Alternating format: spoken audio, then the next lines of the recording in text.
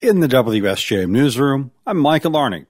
It's been a month since Michigan's new ban on holding a cell phone while driving took effect. Berrien County Undersheriff Chuck Hite tells us the department has been enforcing the rule, but it's not the only goal. We're trying to educate people about it and, through media coverage and that to make sure people are aware of the law. We have written 5 citations for it, and that's just the sheriff's office. So the other local agencies maybe too, but we're just trying to be proactive and keeping people safe and not distracted while driving. Hite says the new ban is one more way to ensure people don't drive distracted. It's important people understand it.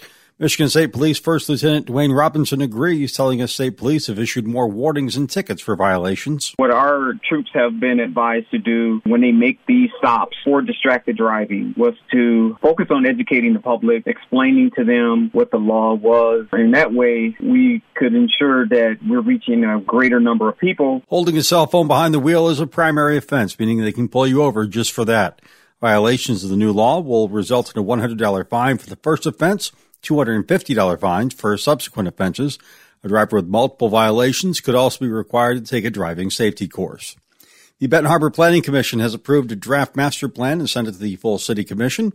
At the meeting this week, Paul Lippens with McKenna Associates said the plan came out of several meetings with residents and public surveys. It's a draft that reflects the result of all the public engagement and analysis that was done as part of the project, and it establishes or represents goals and policies based around what we heard to advance the city's land development procedures. The plan envisions doubling the city's population by 2040, a home construction boom, becoming a sanctuary city, setting guidelines for the development of container homes, and creating new opportunity areas, among many other things. Lippens noted the plan can still be amended, saying there will be a public comment period and public hearings even after the city commission accepts the document. It's hoped that the entire plan will be final by the end of the year. You can see it and make comments at bestbentonharbor.com. U.S. Attorney's Office for the Western District of Michigan is charging an Allegan County woman with identity theft for posing as a registered nurse at a Grand Rapids hospice facility. And it's not the first time that 48-year-old Leticia Galarazo has faced similar charges. She was convicted in Texas of a similar crime several years ago.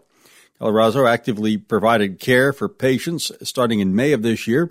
She was fired within a few weeks after her fingerprint revealed her conviction. She was found working as a nurse at a nursing home in June. She has no nursing degree. It's been just under 6 years since WSJM spoke with a young woman seeking to remain in the United States via the Deferred Action for Childhood Arrivals Program, or DACA. Luz was in her early 20s and attending Lake Michigan College when she told us she was afraid of being deported to Mexico, a country she hadn't been to since she was brought to the U.S. as a baby. Luz was approved for DACA in 2017. 6 years later, she just graduated from Western Michigan University with a degree in physics.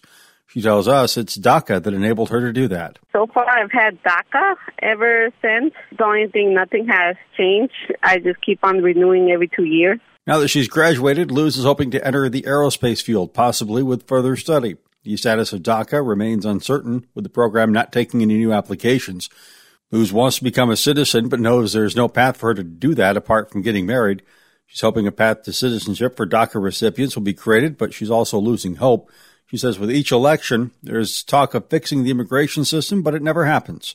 There's around 580,000 DACA recipients in the U.S. The program was created for people brought into the U.S. illegally as children, but have lived here ever since.